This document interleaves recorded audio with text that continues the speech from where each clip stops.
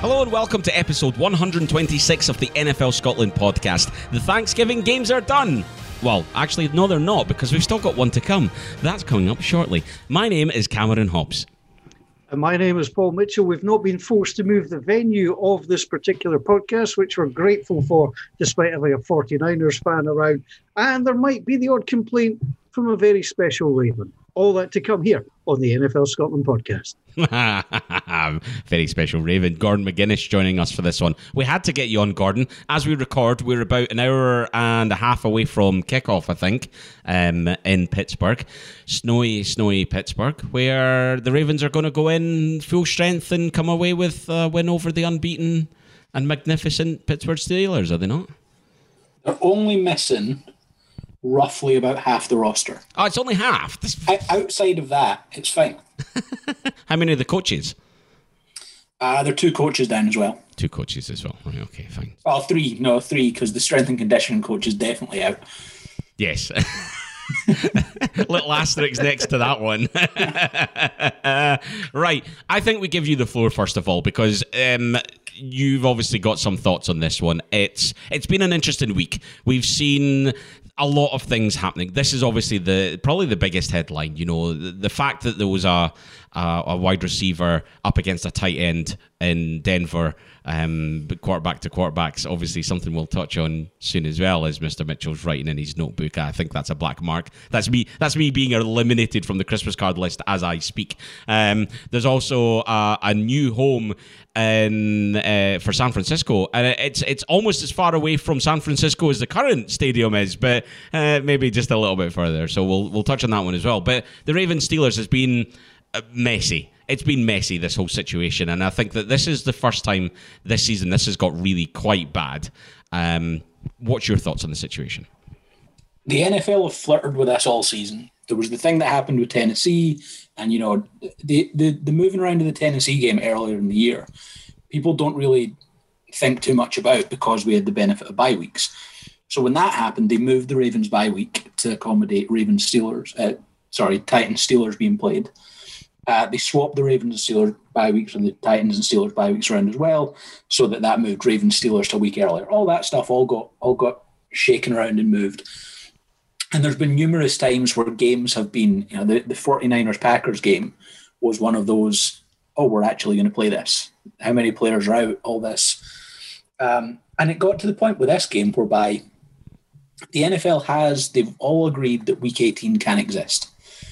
And as much as they've agreed that, the fact that this is a game whereby there was a clear outbreak within a roster, and that still wasn't enough for them to say, okay, we're going to go to Week 18, to the point that there's two damning points which tells you the NFL is not playing Week 18 unless something more drastic than this, and I'm not sure how we get more drastic than this, happens. There's not going to be a Week 18 in the NFL. Point number one, Adam Schefter tweeted out that Maurkice Pouncey, the Steelers starting center, is now on the COVID/reserve list for the Steelers.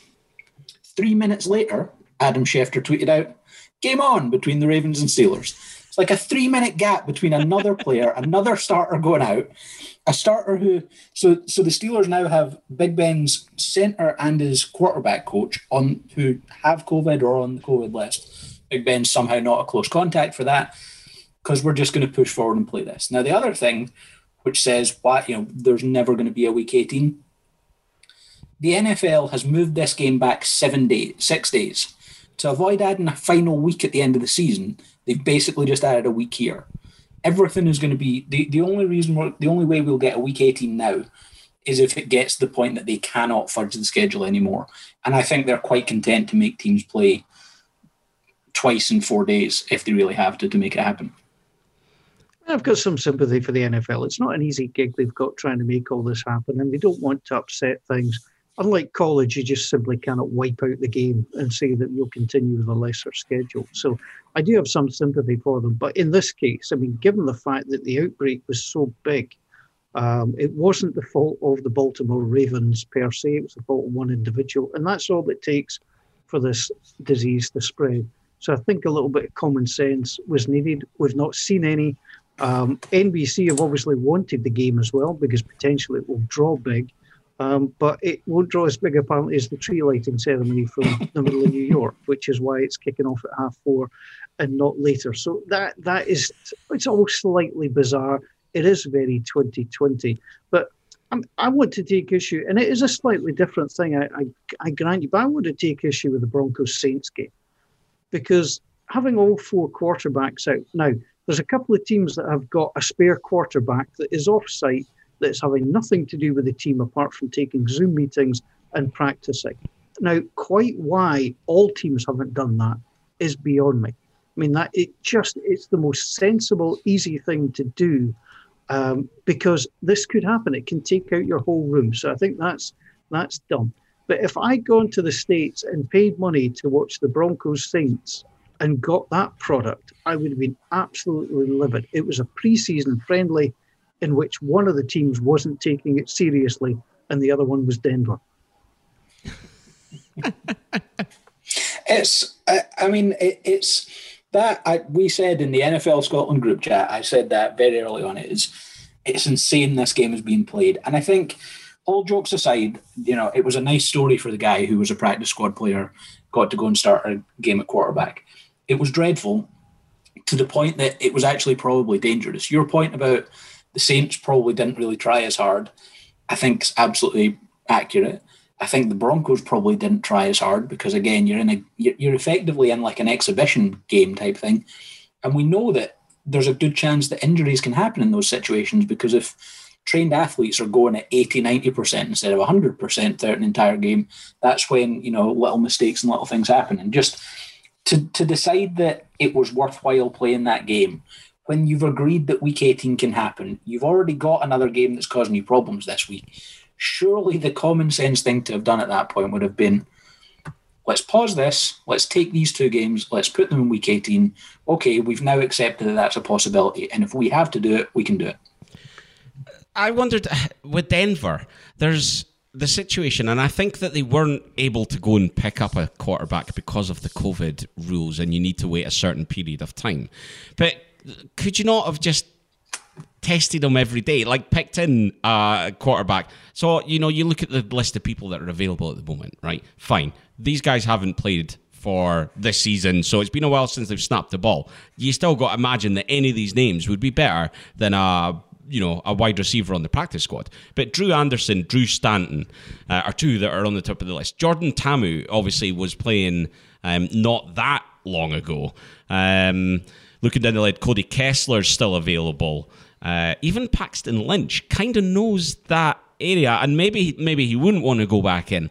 But could there not have been some kind of pragmatism around allowing Denver the opportunity to go and get a free agent, test the hell out of him every single day and make sure that person was clean? Or was there just not enough time to achieve that? But they had 2 coaches they could have played. Justin Riscati and Rob Calabrese, both were college quarterbacks, both know the system, both know what's going on. They're in your building, they're within your protocols. Yeah, they know your playbook. They know your playbook, yeah. I mean, that was ridiculous. Now, Kendall Hilton, kudos to him for trying, but my God, it looked like me playing at quarterback then. He had no chance. I mean, it really was. It was a horrible thing to watch. Now, these 2 guys obviously play quarterback. They're practicing with the ball. They're throwing every day. They're involved. They would have been a much better option. Now, they made that a non-game, an absolute non-game. There was not a chance in hell the Saints were going to lose that game. I mean, hell, the Jets couldn't have lost that game. And that everything that the NFL stands for, the quality, the tradition, the ethos was lost in there. And, if we want to talk about ball bags, the NFL deserved that. It was just awful. I mean, it was car crash television. Yeah, coming back briefly to the Ravens-Steelers one, Gordon, would you rather have had this game forfeited? Would that have been a better outcome? Yeah. Well, so the point that they've got to today and they're playing it, fine, go ahead and play it. The outbreak appears to now be contained. But at the point last week, so tomorrow night the Ravens were due to play the Cowboys. If you'd just given the Ravens a forfeit back then, the problem with the forfeit is that apparently there's language in the CBA which suggests if the game's forfeited, players just don't get paid. So you then put the onus on 2 individual owners to have to stump up the cash. You then get problems of people being like, well, this was the Ravens' fault, so they have to pay, etc., etc. And as we've seen with the Steelers now, they've got 2 or 3 players and coaches that have caught it. There's a global pandemic. There's a disease that's ravaged and killed hundreds of thousands of people. Like there has been a lack of empathy and a lack of perspective, I think, in a lot of people's eyes this week, to the point that loads of people were very quick to point out that, and I think it was someone from NFL Network, Aditi Kinkhabala, I think her name is, an NFL Network reporter from Pittsburgh, tweeted out that, this game tonight, the Ravens now, Mark Ingram and J.K. Dobbins are eligible to come off the COVID list. They've had coronavirus. They haven't practiced in 9 days. Yeah. Like, there's a clear lack of perspective to tweet that out, and the knowledge that... So the Ravens have had 3 players come off the COVID list who I think had tested positive. It's the 2 running backs and Brandon Williams. None of the 3 of them are playing tonight because they've had it, or they had other injuries, or they hadn't, been remotely near conditioning for 9 days. So things like that have just been frustrating to see. I agree, but I mean, there's a difference between being quarantined and not being able to practice and actually having had COVID. Now, I've said on the podcast before, I believe I've had this back in March. There was no way. I mean, it took, I was fine within about 10 days. I described fine. I wasn't leaving the house and I wasn't being forced to play in an NFL game. I wasn't running around the block or anything like that. It is, it does debilitate you. There's no doubt about it. Now, arguably, there's a very little risk to life, but that really shouldn't be the NFL's top priority here. So, well, actually not a great risk to life. It should be the whole package of looking after people and looking after players. I think they're tone deaf, and I think they've got this absolutely wrong. Yeah. Gordon, how do you see the game going tonight? Now, by the time this goes out, it'll already have happened, so, we'll be able to throw this back at you pretty quickly. I mean, if the Ravens keep this within 3 touchdowns, I think they're doing a good job. They're missing their starting quarterback. They were already missing their starting left tackle. So the starting right tackle's now at left. They're missing 2, maybe 3 centers. They're missing a guard. They're missing 2 or 3 defensive linemen. They're missing an edge guy. The only position on this roster that hasn't had any impact is the defensive backfield, which that's a blessing because that's one of the few things, that they have going for them. But even then, Marlon Humphrey's someone, and I am not going to speculate that Marlon Humphrey had coronavirus and it caused his performance to drop as like a definitive, this is scientific proof. Since he came back from having COVID, he's not played well. And that's a 3-game sample size, so that could just be he's a cornerback. They have three bad games. But it might be that, he had symptoms and it's taken him 3 weeks to a month to get back up to speed. So there's realistically no way that they win this game, just down as much as they are. Yeah. It's interesting because, as you said, Paul, there is this unknown effect that it will have on players, it will have on people. Like you say, the age group and the health quality, the risk of fatality is definitely low in this group. But that is almost not the point here. It is about containing the spread. It's about the impact beyond that. It's the knock-on effect. And it is that long-term and lasting effect to this as well. Even take COVID out of this, right? Even before COVID, you take something that is much more common like the flu. And even something like that can have a wide range of impacts on people. And I mean, I know myself, I've had flus that are with you for months. And this is something that's definitely a level up from that. So, we really don't know the impact this is going to have on people. And it doesn't feel like it's been particularly well managed. And then you look at the other side of caution. So it takes us on to the other part of this story, which is obviously San Francisco. So it's, the county of Santa Clara have been extremely cautious, and they have said that there will be no professional sports in the county for 3 full weeks, meaning that San Francisco have had to up sticks and move on. Now, I believe that the mayor of San Diego got in touch and said, hey, there's a stadium going here, nobody in it, do you fancy a wee trip to San Diego? Which would have been quite nice, but in the end we've ended up opting for Phoenix, Glendale, and heading out to share with the Cardinals, which means that some jigging is going to need to take place because games were due to take place at the same time and all that. fine. A massive inconvenience. I think there's been a lot of noise out of the 49ers because obviously they've made the move out to that area.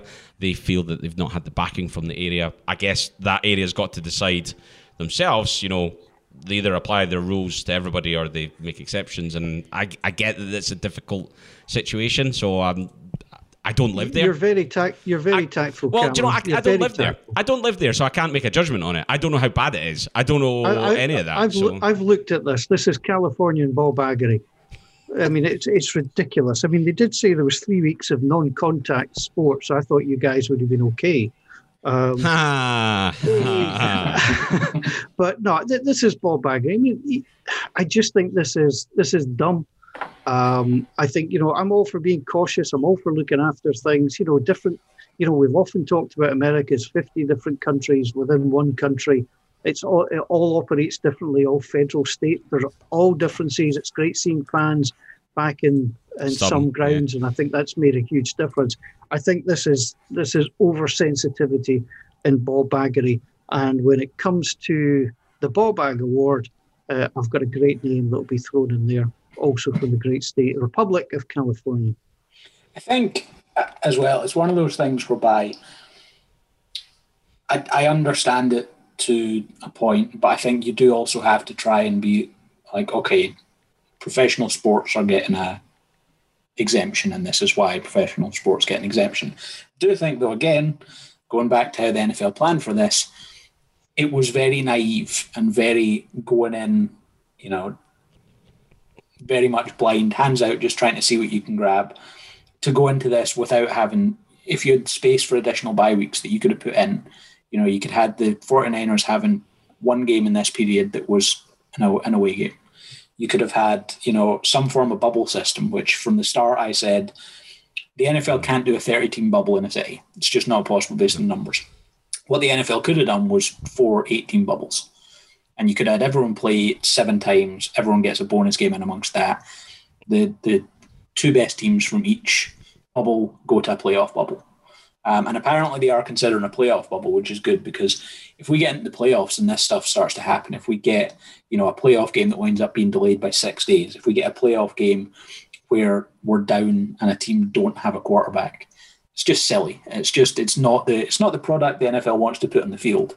And I think in trying to forge ahead with stuff, they've kind of boxed themselves into a bit of a corner.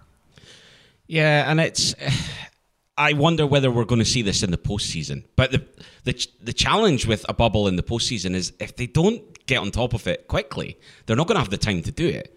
And I guess this is only become more difficult as there is the reintroduction of fans to stadiums.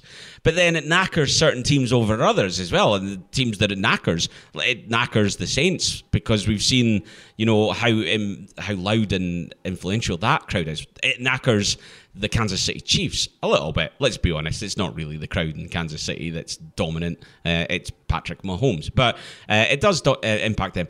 It massively impacts Seattle. And teams having to go out to Seattle. Now, Seattle probably going to go in and win this division, so should get a home game in the wild card. Actually, that home game advantage is slightly nullified by the fact that there's not going to be anybody there. In Seattle, the whole of the west coast of America is much more cautious than areas of the east and certainly in some of the northern states. So it's, and certainly Florida, where it's just, martial law. But Florida have got fans in the stadium. Florida's rates aren't as bad as other places as well. And it's different countries, different rules. Now, to talk about the playoffs, you could be looking that the teams could be vaccinated by then. Yes. And your problem goes away. We've had the news here in the UK today that the vaccine has been approved. Operation Warp Speed, or whatever the hell they're calling it over there, is going to go ahead. Now, you're going to have the usual noise about people who don't trust government, people who don't trust vaccines. We'll save that for the scatterbrain podcast, because we could be here all day talking about things like that. But I think the NFL could have got lucky. If the NFL wish, they will be able to purchase the vaccine, get every player done, and that will then protect their product. They've got the money, the strength, and the political clout to do that. And I think possibly that's where they've been looking all along. They wanted to try and muddle through to that point. They'll be getting information ahead of time that we don't have.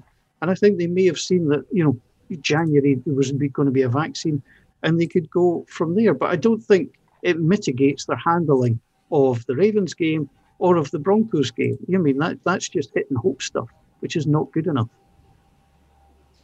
So moving on then, let's have a look back at the Thanksgiving games. First of all, let's chat about the fact that we had our live event, our first ever watch along, where we had a number of people joining us throughout the evening. It was a lot of fun.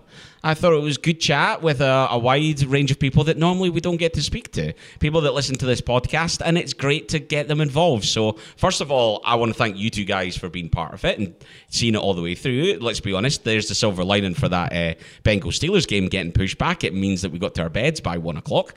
But, I think it was really good fun, and I want to thank everybody that came along, and I hope everyone enjoyed it. Yeah, I had a great time. I thought it was really fabulous. It was just good to sit and chat and just chew the fat and talk about various bits and pieces. No, I thought it was great. It was really nice just to meet people. We've met some of these folks before. I thank them all for coming along, and it was actually a very different way to watch football, but quite an enjoyable one. Yeah, I mean, it was very different, the fact that we all had to try and calibrate our TVs to the fact that Paul was watching 8 minutes delayed on Game Pass downstairs. But it all worked. We got there. It did. It did. Modern technology being all that it is. This is the joy of watch-alongs, making sure everyone's streams are at the same time. Right, you pause. Now you pause. My clock says this. My clock says that. And then, there's a touchdown. Brilliant. You see someone celebrating a good 30 seconds before. But no, it was a lot of fun. And let's just take this opportunity to talk about the upcoming event. We had to move the event that we had planned for the Sunday on Thanksgiving. A couple of people, unfortunately, had to pull out last minute, and we wanted to put on as good a show as we possibly could. So we made that decision to move it back. There's still tickets available. We hope you can join us. Really excited to have a couple of guys from the Terrace coming along. Guys that have, one of the biggest podcasts in Scotland. Certainly, I would say the best when it comes to Scottish football podcast. Absolutely hands down. So much so they got their own TV show. So we're allowed to look up to them a little bit on that one. So a little bit green with envy. The NFL Scotland live TV show to come as soon as we can find someone that will broadcast it for us. We have tried, to be fair. And we're not going to stop trying. This year was not the best year to do it, or, the year ahead. But no, we've still got plans. We plan to storm BBC Scotland when we can. But yeah, so if you want to come and join us, that would be great. We're going to chat football. We're going to chat with them about some of the highlights so far. We're going to talk about our players of the season, some of the plays of the season, lots of good stuff. We're going to have raffles, we're going to have competitions, so make sure that you come along and join us on the day. We're really looking forward to that. All starts at 4:30, so we'll be kicking that off. A bit of preamble before we get into the games for week 13, and there's some crackers coming up there. But let's look back at week 12. Texans decimated the Lions, and Matt Patricia out. We saw it coming. Mr. Quinn's going with him. I think there's a complete clear out in Detroit, but based on what we saw on Thursday night, I mean, it's the very least they need to do, isn't it? It was fairly horrible, and it's been coming for a while, and we now live in a time where, normally Matt Patricia would have been given the season, then handed his P45 out the door. It's just not happening. I mean, they're 4-7, but they never looked likely against the Texans. So, yeah, out the door. Simple as that. Gordon, the next game up after that was the Washington football team against the Cowboys. This was an absolute... I mean, if that first one was a doing, this was another level. The NFC East just continues to produce baffling results. And it goes from one week, I'm like, someone might get to 7 wins in this division, to the point where I start to think, is 5 wins going to be... I hope for chaos so much. There is nothing I want more than Sunday Night Football to flex, and I've not looked at the schedule, but there will be 2 divisional games in the NFC East in the final game. And I don't think they'll be able to flex it because all teams, I think, are going to be in the running to win the division the final week at this rate. But how beautiful would it be to have the 2 teams tied at the top in the NFC East on Sunday Night Football at 1 a.m. over here, whatever time it kicks off. And the winner hosts a playoff game at 5-11 or 5-10-1 if you're the Eagles, and the loser at 4-12 picks in the top 5 of the draft. There's a case to be made that winning that game, especially if you're the Eagles, especially if you're the Cowboys, who are already down their starting quarterback this year, it's really not that advantageous to you. Just take the top 5 pick in the draft, get your quarterback back next year. If you're the Eagles, take the top 5 pick and maybe think about drafting a quarterback. If you're the Giants, maybe you trust that Daniel Jones can go on a little run for you. But I mean, is winning and going to the playoffs and losing to whoever the good wild card team is that are significantly better than you worth a drop in 20 places in the draft? I don't think so. Well, it's interesting because it depends what's in the coach's contract. If the coach's contract says he gets $1 million if his team makes the playoffs, they're going for it. And if the players' contracts are structured similarly, that there's a bonus for winning the division, there's a bonus for going to the playoffs, they're going to go for it. Now, I think this is a classic case of it's front office against team won't agree with each other. It's as simple as that. The players will try like heck if it means reward for them. So I get your point, but I genuinely think player power will win out and that they will go for it. Well, let's just very quickly, I'm going to scan through this. Let's look at the rest of the schedule, because you're right that it's 2 divisional games on week 17. They're both of them kicking off at 6 p.m. UK time. So in the early window, I would love to see them flex out both games to Sunday Night Football, and Sunday Night Football do this dual broadcast between the 2 games. Simulcast. Absolutely. Chaos. Absolutely. I think it would be magnificent. It's compulsive viewing because of its terribleness. But let's look at week 13. All for that. Let's look at week 13. Right? Week 13, the Giants are playing the Seahawks. That's not unrealistic to see a Giants loss, right? Eagles are playing the Packers. Loss. Washington are playing the Steelers. Loss. And the Cowboys are playing the Ravens. I mean, probably lost. Depends if the Ravens don't get players. That's back. fine. You're a Ravens fan and you're scared to say it. That's a loss, right? The Cowboys stink. So I mean, even with RG3, that should be a Cowboys loss. So we move then into week 14, right? So then I'm trying to scan this with my eye, so I apologise if I'm dwindling. Right, the Giants play the Cardinals.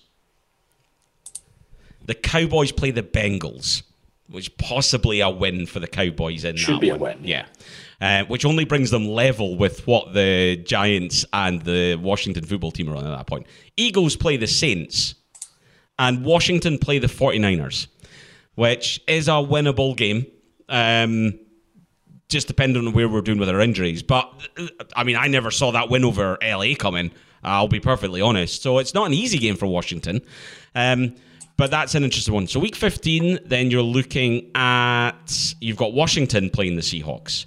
You've got the Giants playing the Browns. You've got the Eagles playing the Cardinals. And then you've got the Cowboys against the 49ers. So San Francisco is going to have some part to play in this outcome. And the Seahawks are as well. Into week 16, you're looking at Giants at the Ravens.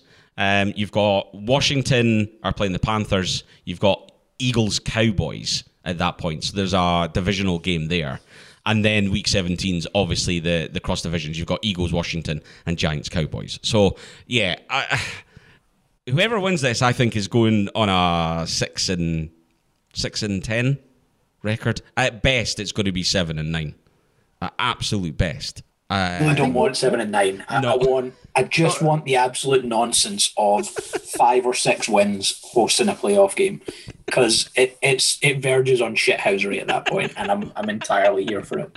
But I love the divisional system. If the division's crap, then that's fine. That's how it works. I don't think they should change it. I just when it gets this stage, just give me the most chaotic way possible for it to happen. So I believe from a very quick scan. Sorry, on you go. Sorry, Cameron. What we'll look at for next week is, and I'll probably try and do the thing, it'll be the number of wins out with division.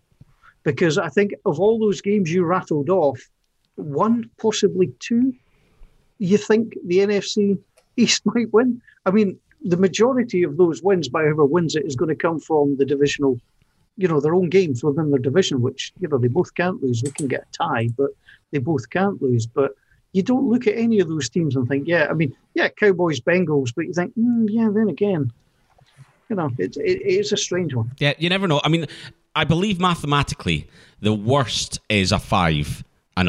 Like 5-11 is possible for a team to win this division on 5-11. That right now is possible, and it would be either Washington or the Giants, because neither of them play each other. They're both on 4 at the moment, and that would involve the Giants winning one more game against the Cowboys in the last weekend. That would involve Washington beating the Eagles, and then it doesn't matter between who wins between the Cowboys and the Eagles if everyone loses every other game outside the division. So I mean that scenario ends with in theory a 5-11, a 5-11, a 4-11-1, and a 4-12, which is just mental. Yes. Let's love the NFC East. Right, let's move on, though. Another team that got an absolute doing, the... sorry, I need to put a pound in the swear jar. The Las Vegas Raiders against the Falcons, 43-6. That was an absolute doing. That's the most Atlanta have scored since week 9 of 2016. The Raiders, I had them down as a win. I think, in fact, the pick 6, we all had the Raiders down as a win. We all got this one wrong. I put this game in because, to be honest, it felt like there was loads of one-sided ones. I didn't see this coming. But the Falcons destroyed them. Absolutely destroyed them. I don't even know what happened, really, and I watched a lot of the game. I think the Falcons are capable just with their offense. If it all clicks together, it can work. I just think everybody's had a bad week, and I think the Raiders have had their bad week. I'll always look to see what the bounce back is like. Look at the Titans-Colts. The Colts thumped the Titans a few weeks ago, and then the Titans come in and thump the Colts. The Colts look really, really out of it. Tennessee have done well in that building in recent times. The Bills tried to lose to the Chargers, but couldn't quite manage it. The Vikings tried to lose to the Panthers. They couldn't quite manage it. I think we've got to give a bit of credit to Kirk Cousins. I mean, no timeout, so they go 70 yards.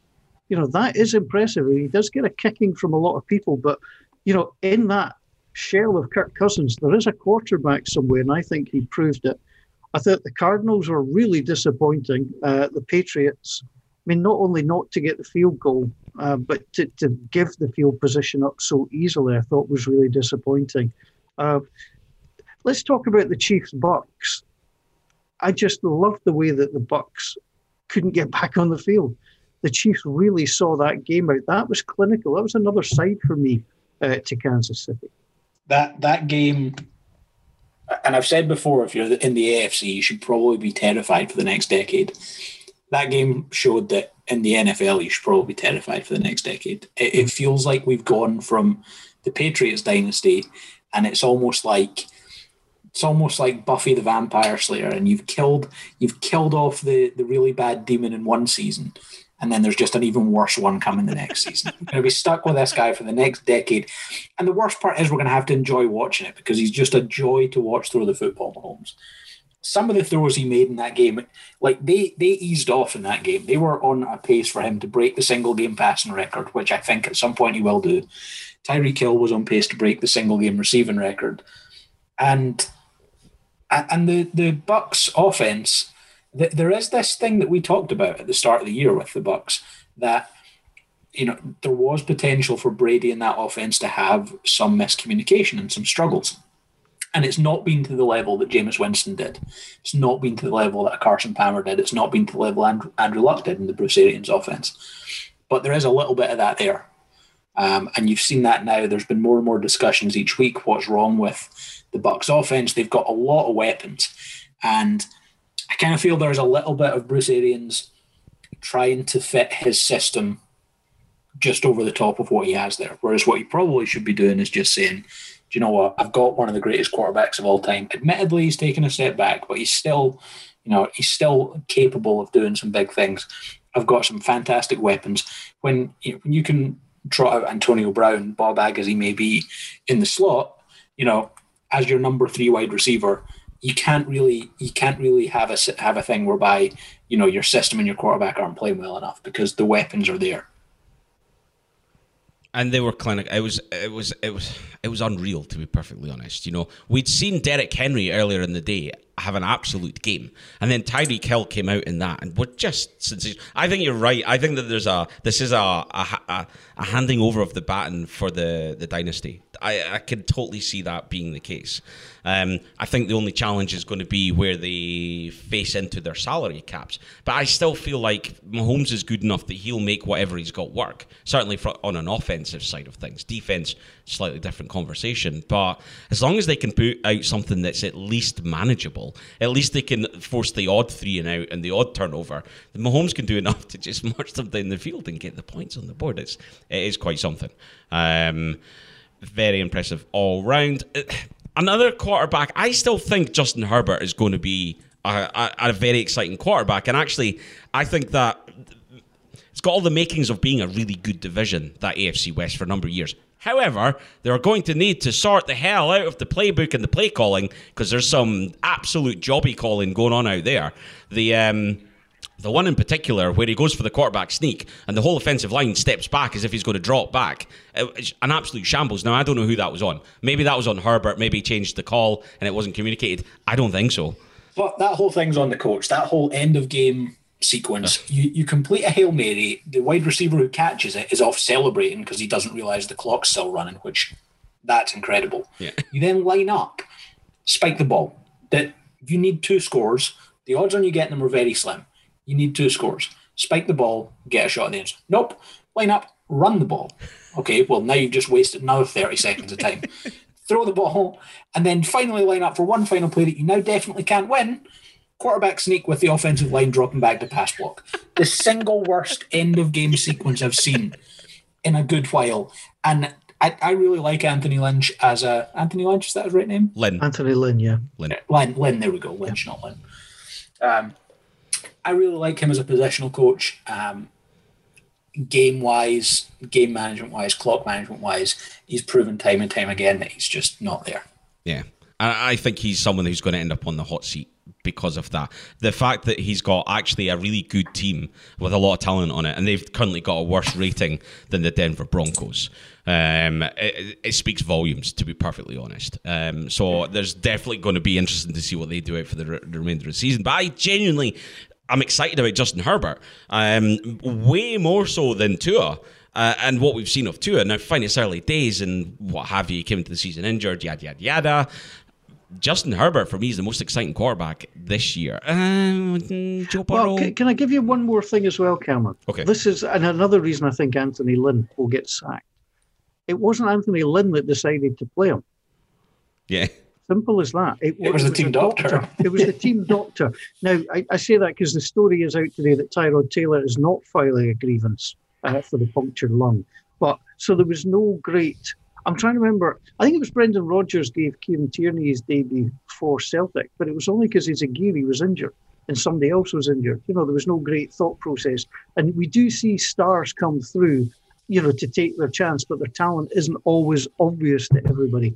If Anthony Lynn had seen it in camp and thought, look, after a week or two, he's far too good to sit, that might have helped Anthony Lynn's cause, but it wasn't. And I think that's... They also, they were never realistically a strong threat for the playoffs this year with Tyrod Taylor. Tyrod was in there basically to be, a mentor to Herbert, regardless of what they would say about it.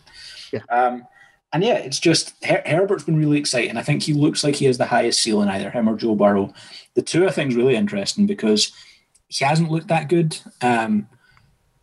He's looked more athletic than he did at Alabama, but he hasn't looked good enough that you can definitely guarantee that you're not still in the market for a franchise quarterback. And that's going to get really interesting because the Dolphins are probably going to have a pick in the top 10.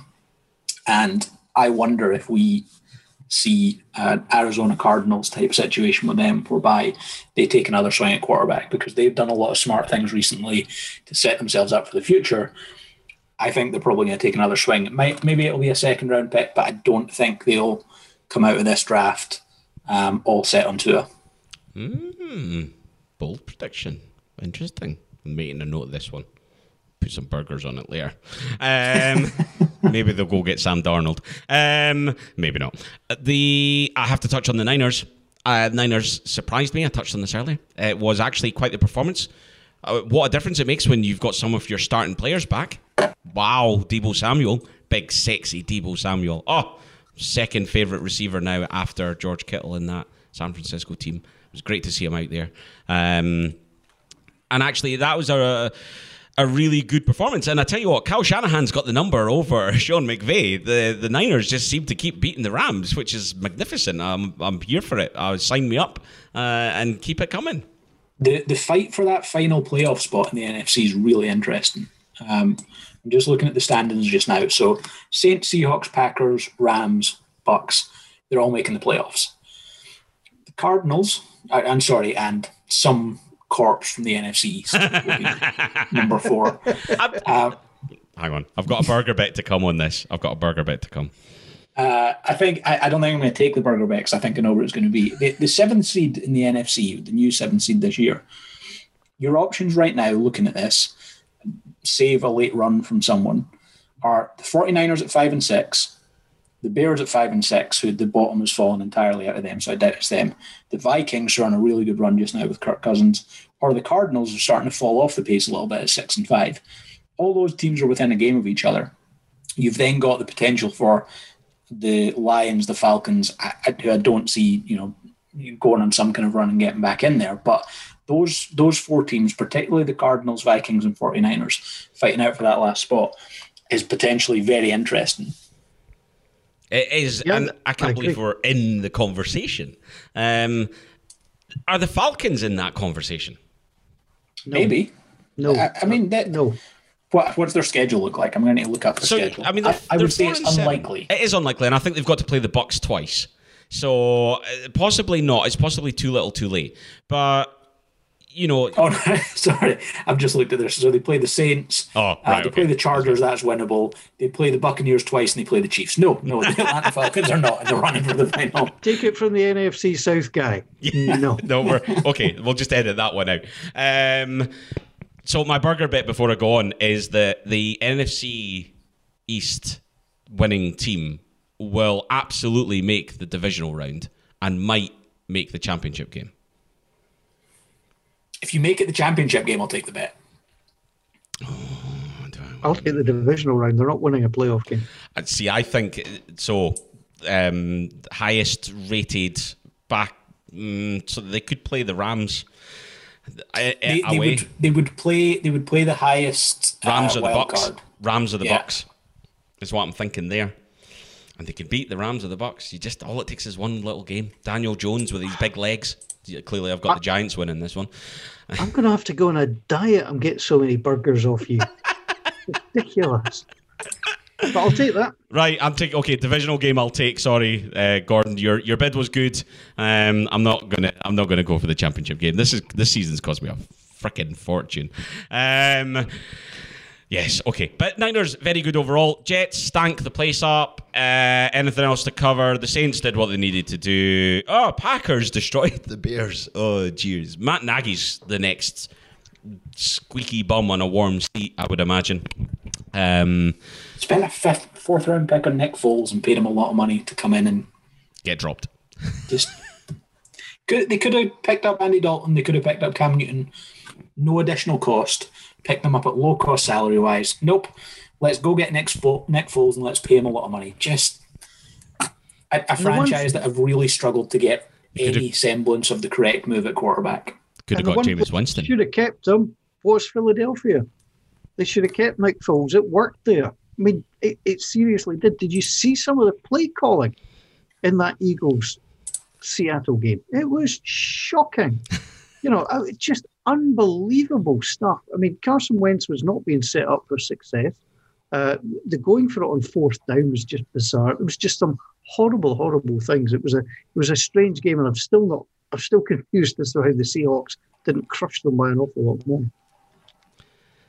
Right, I'm going to move on to our weekly awards now, because I think that's where this is going. What we'll do is we'll go through all of the Belter nominations, we'll give our outcome, and we'll work through it like that. So, first of all, let's go to the tweets. So, Lauren Callahan, his Belter, Tyreek Hill, 269 yards, 3 touchdowns, and a backflip against the Bucks. Ross Black, his Belter is Kendall Hinton for stepping up. Got to give him some respect. Sean Black's Belter is the Falcons for absolutely trampling the Raiders. Chris Breen's Belter is also Hill for having a monster week. Shawnee B gives it to Denver for scoring the same amount of points against the Saints as the Bucks, even though they didn't have a quarterback. Ross Sterling's belter is, of course, Tyreek Hill. Scorched the poor Bucks secondary for 200 yards. For over 200 yards it was. For 200 yards and 2 touchdowns in a single quarter, which is a very valid point. And it comes back to the point you were making about them easing off.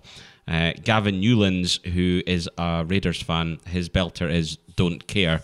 So I think we can guess what the rest of the context of his tweet's going to be. Andrew Neal, his belter is Tyreek Hill. And Stephen Lynn, his belter is everyone involved in the Zoom call watched through for the Thanksgiving's game. So, yes, Stephen was on the call with us, so thanks for joining us, Stephen. And yes, I agree, we are all shared belters. But, guys, is there anyone other than Tyreek Hill that gets the belter award this week? You go for the Chiefs in general, I think, are probably worth discussing for that, but I'm not going to argue with Tyreek Hill. No, I think you're missing it. Is Jeremy Chin of the Panthers. Back-to-back fumble returns. Unbelievable. I think somebody said it was the first time it happened. Somebody said it was since 1946. I don't care. That's a long time. You've got to give him credit. 2 fumbles on back-to-back offensive plays. He scoops and scores. I mean, Tyreek Hill was brilliant. The Chiefs were brilliant. I get all of that. But I love the things that so rarely happen. And Jeremy Chin, definitely for me. Yeah, I think that's a notable mention, absolutely. The other one is Derrick Henry needs to get a mention. This is Derrick Henry season, isn't it? The end of the year when everyone's tired. The big bowling ball comes through. No one can stop him anymore because nobody's got the puff. But I think that we've seen that before. For me, it's Hill. I just think Hill in the first quarter was just unreal. Absolutely unreal.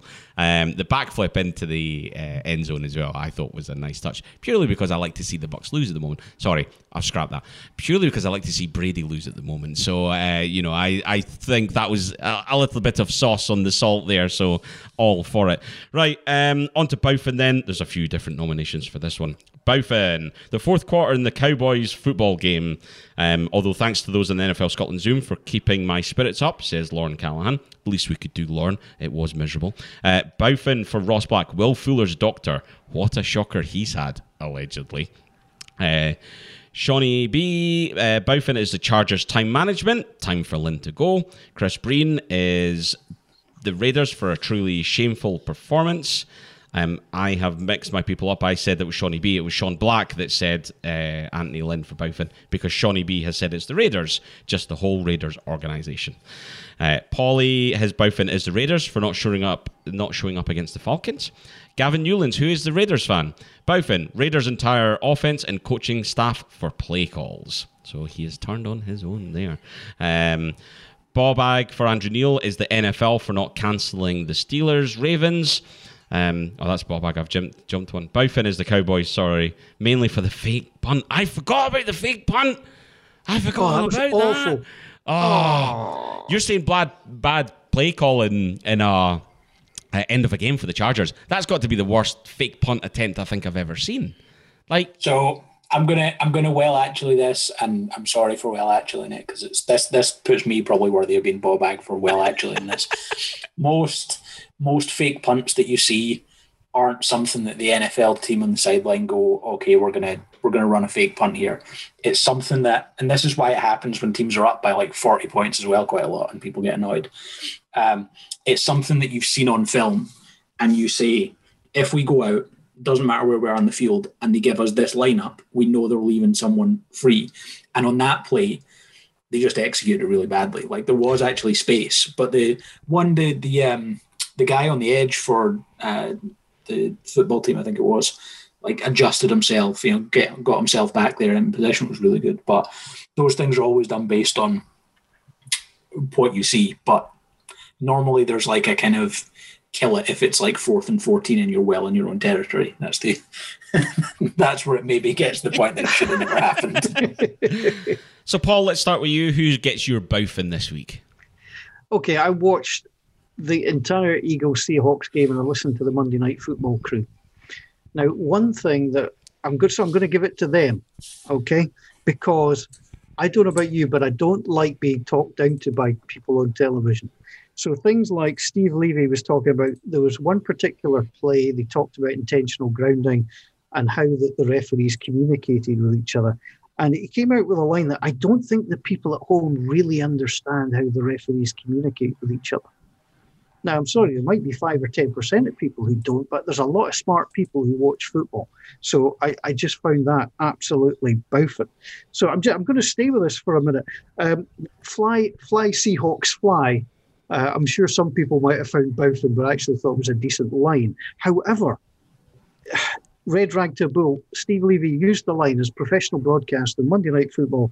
You can't make this up, because the scoreline was 17-9 in the last 2 games. Finished 17-9.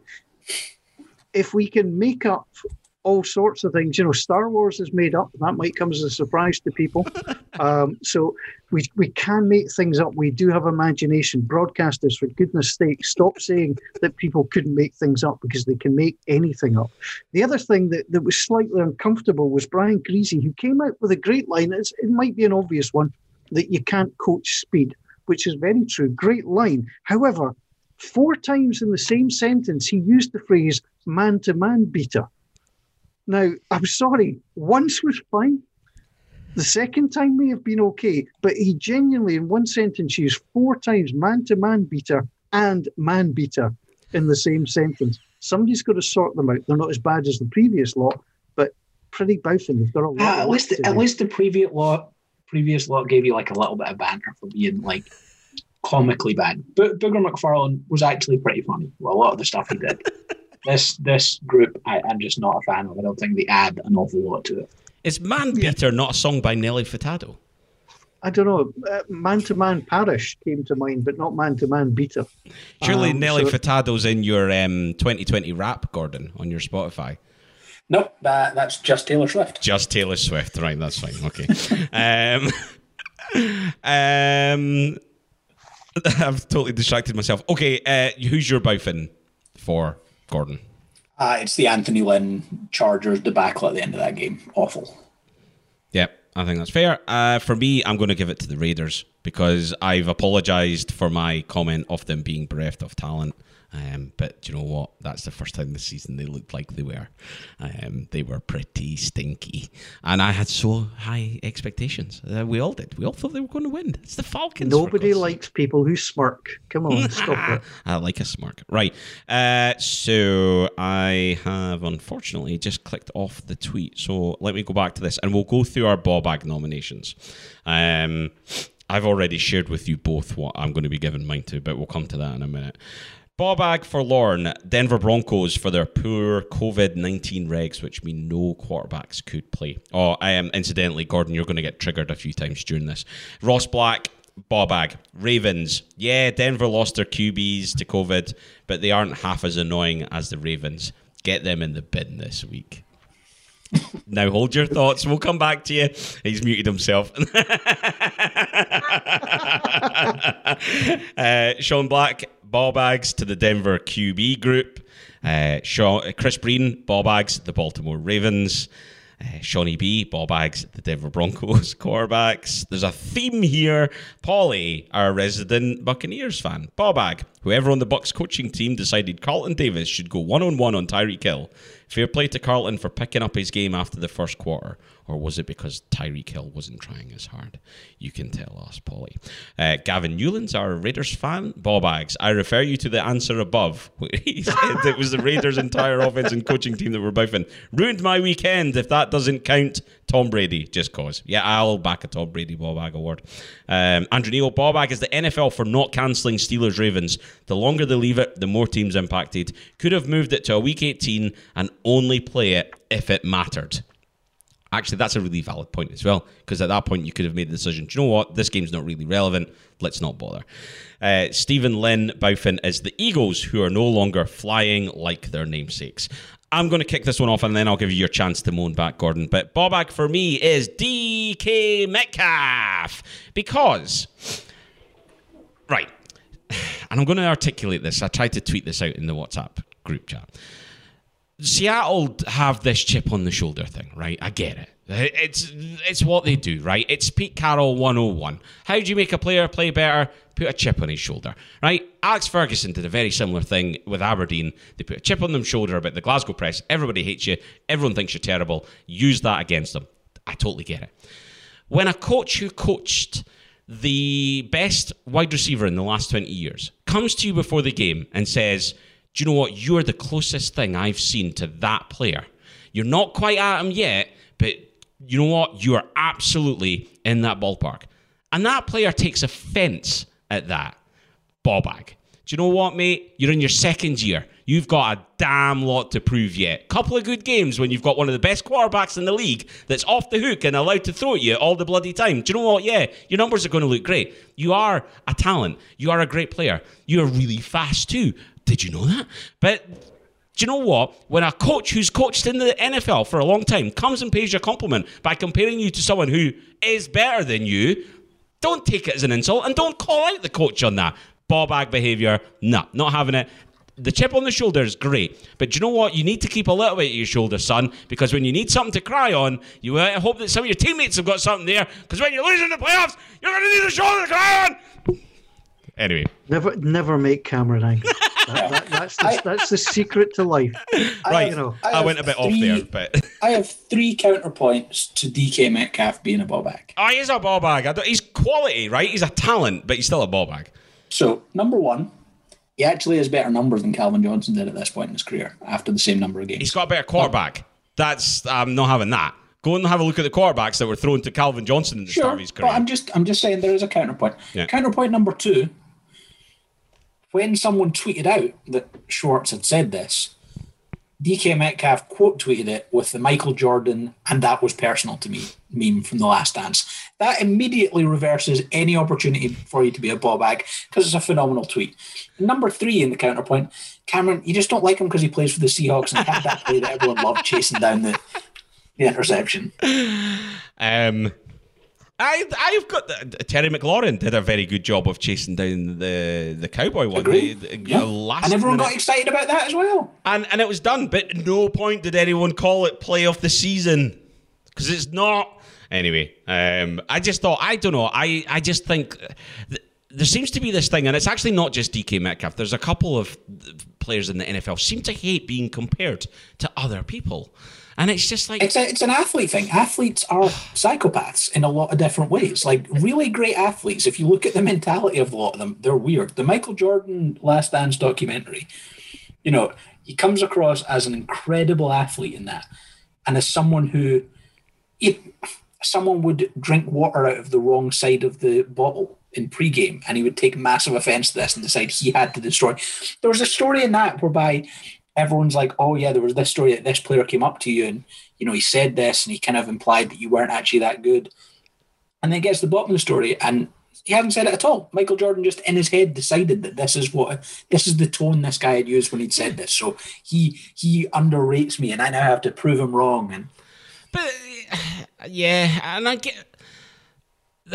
I still think there's a difference between someone... Look. Yeah. No, hang on. I'll be the judge of this. Now, I think you both make valid points here. And I think your counterpoint about the quarterback is absolutely fine. So I think we've got to do the only sensible thing and look at the hairstyle. Does he have purple hair?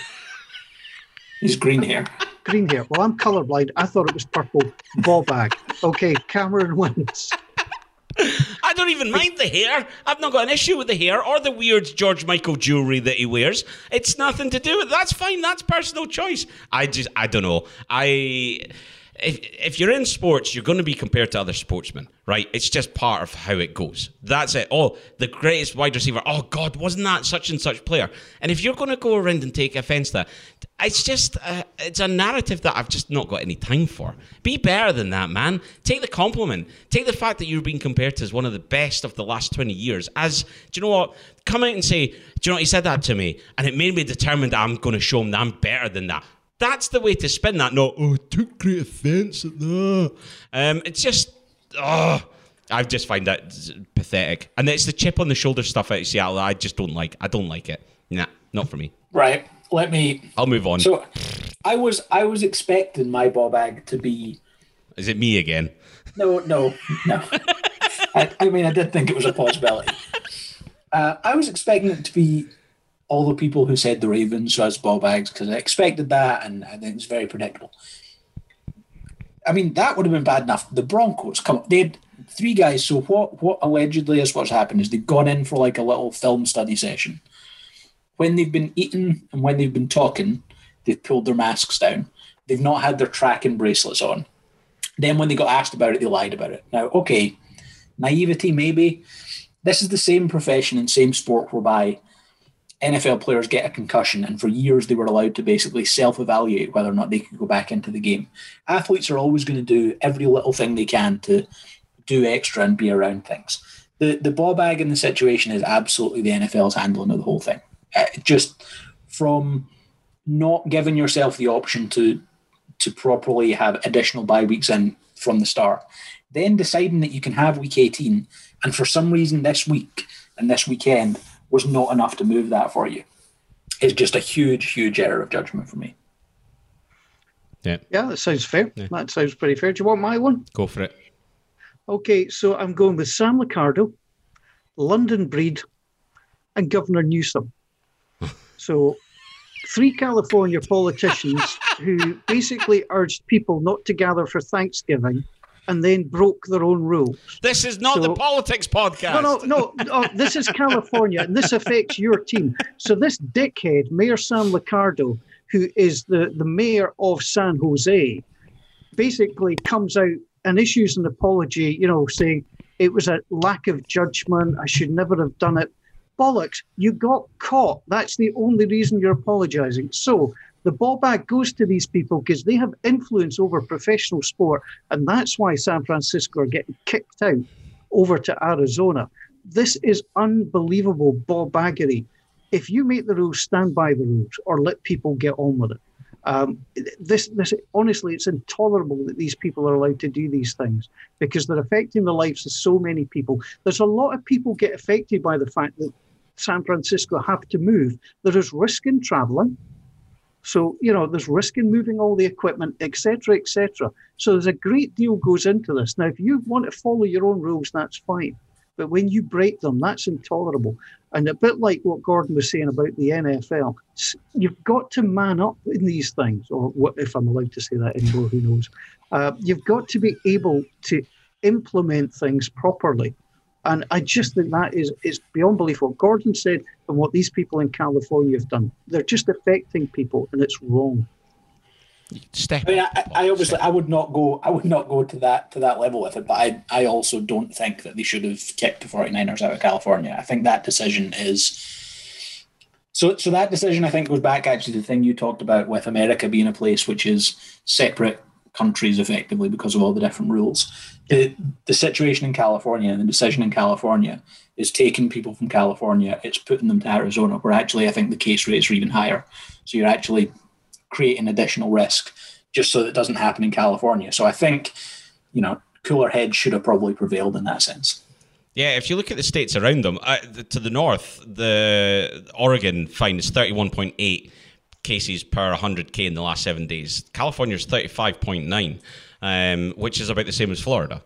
And, exactly that. So you look at Nevada, 74.3, Arizona's at 60.3. The numbers that find the total cases in California, the overall number's higher, but obviously the population's massive. It's by far the biggest state in the US. So there's definitely, yes, it's overly cautious. And I think that it kind of undermines, it's an interesting one on how the relationship will go with the NFL, because it kind of undermines the work that the NFL have done to enforce this ruling and enforce the control there as well. So you're right, though. I think even it goes beyond 50 different countries, because you've got different counties within there as well, and they all do things a little bit different amongst themselves as well.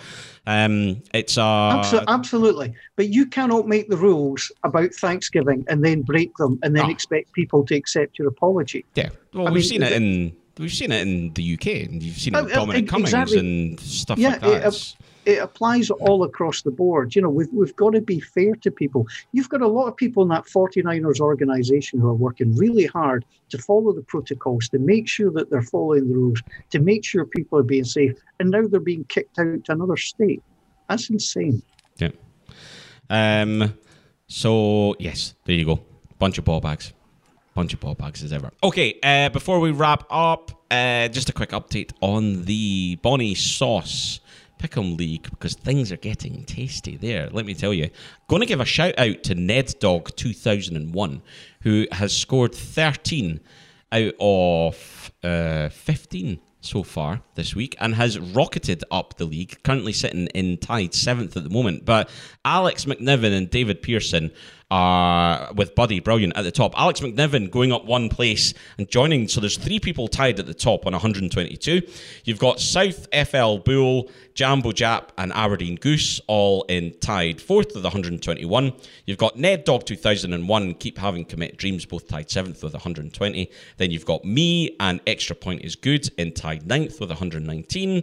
You've got Lady Hell's Bells 11, Winning Yoga at Whiskey and Kiel Before Zod all on 118 and tied 11th. And then nobody else after that matters is pretty much how I'm seeing things. I'm on 117, your ball back. You're 2 behind me. 2 behind me. Come on. I think I'm actually below both of you.